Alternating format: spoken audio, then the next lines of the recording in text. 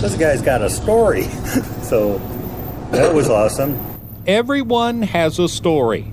Bob Bischoff has 1 million of them, and they're all about him. And at that time, I was living up in Denver and managing a parts store during the day and working for the Principal Financial Group at night.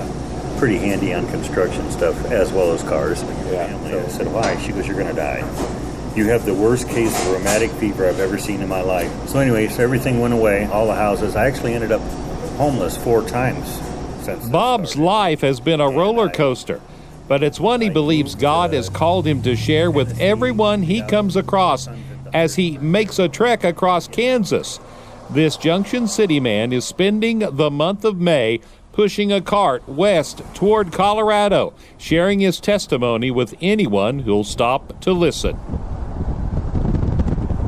We found him this week in Ellsworth, Kansas, walking along Highway 156.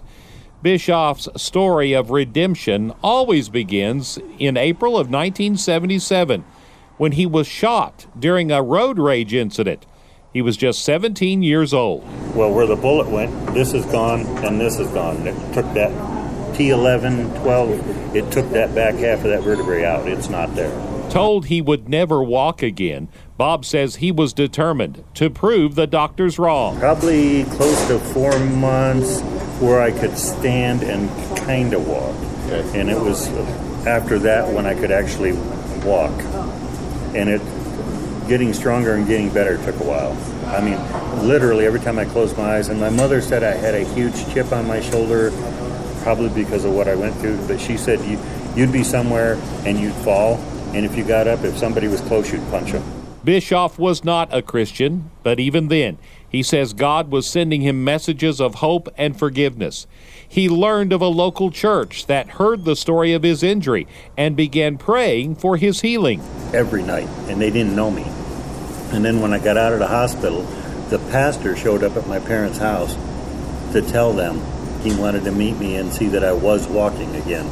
So that was cool. It was a Church of the Nazarene on King Street in Colorado Springs. Life without Christ was tumultuous for Bischoff. He endured bouts of pain from his injury, 4 failed marriages, dozens of operations, and roamed from one job to the next. But it was at age 51 when he finally surrendered his life to God, and things began to turn around.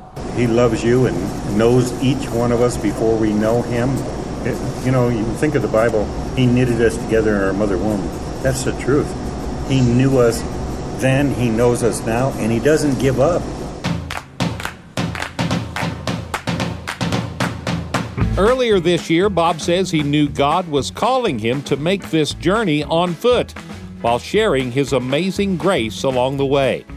He says he knew it was God because it didn't seem possible. I mean, none of this made sense to all my friends. In fact, the church I go to, how many times, in fact, even the first night, oh, I'm going to come get you. This must not be of God. I'm going to come get you. And I'm like, no. I said, I believe it's of God. I said, I believe it more and more. And then now I know, hands down, it's God. There's no other way. And I think they all know now, too. Bob says the goal is to make it to his former church in Canyon City, Colorado, for Sunday services May 28th. Well, after you get to Colorado and you're there, is somebody going to pick you up, call you back, or no? Or do you think the Lord's going to ask you to walk back? I sure hope not, honestly. But I don't know what he's doing with it or what he's going to do with it.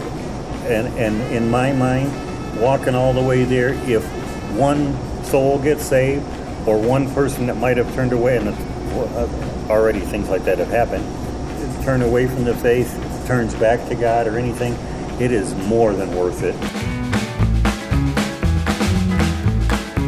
Reporting for Great Plains Christian Radio, I'm Delvin Kinser.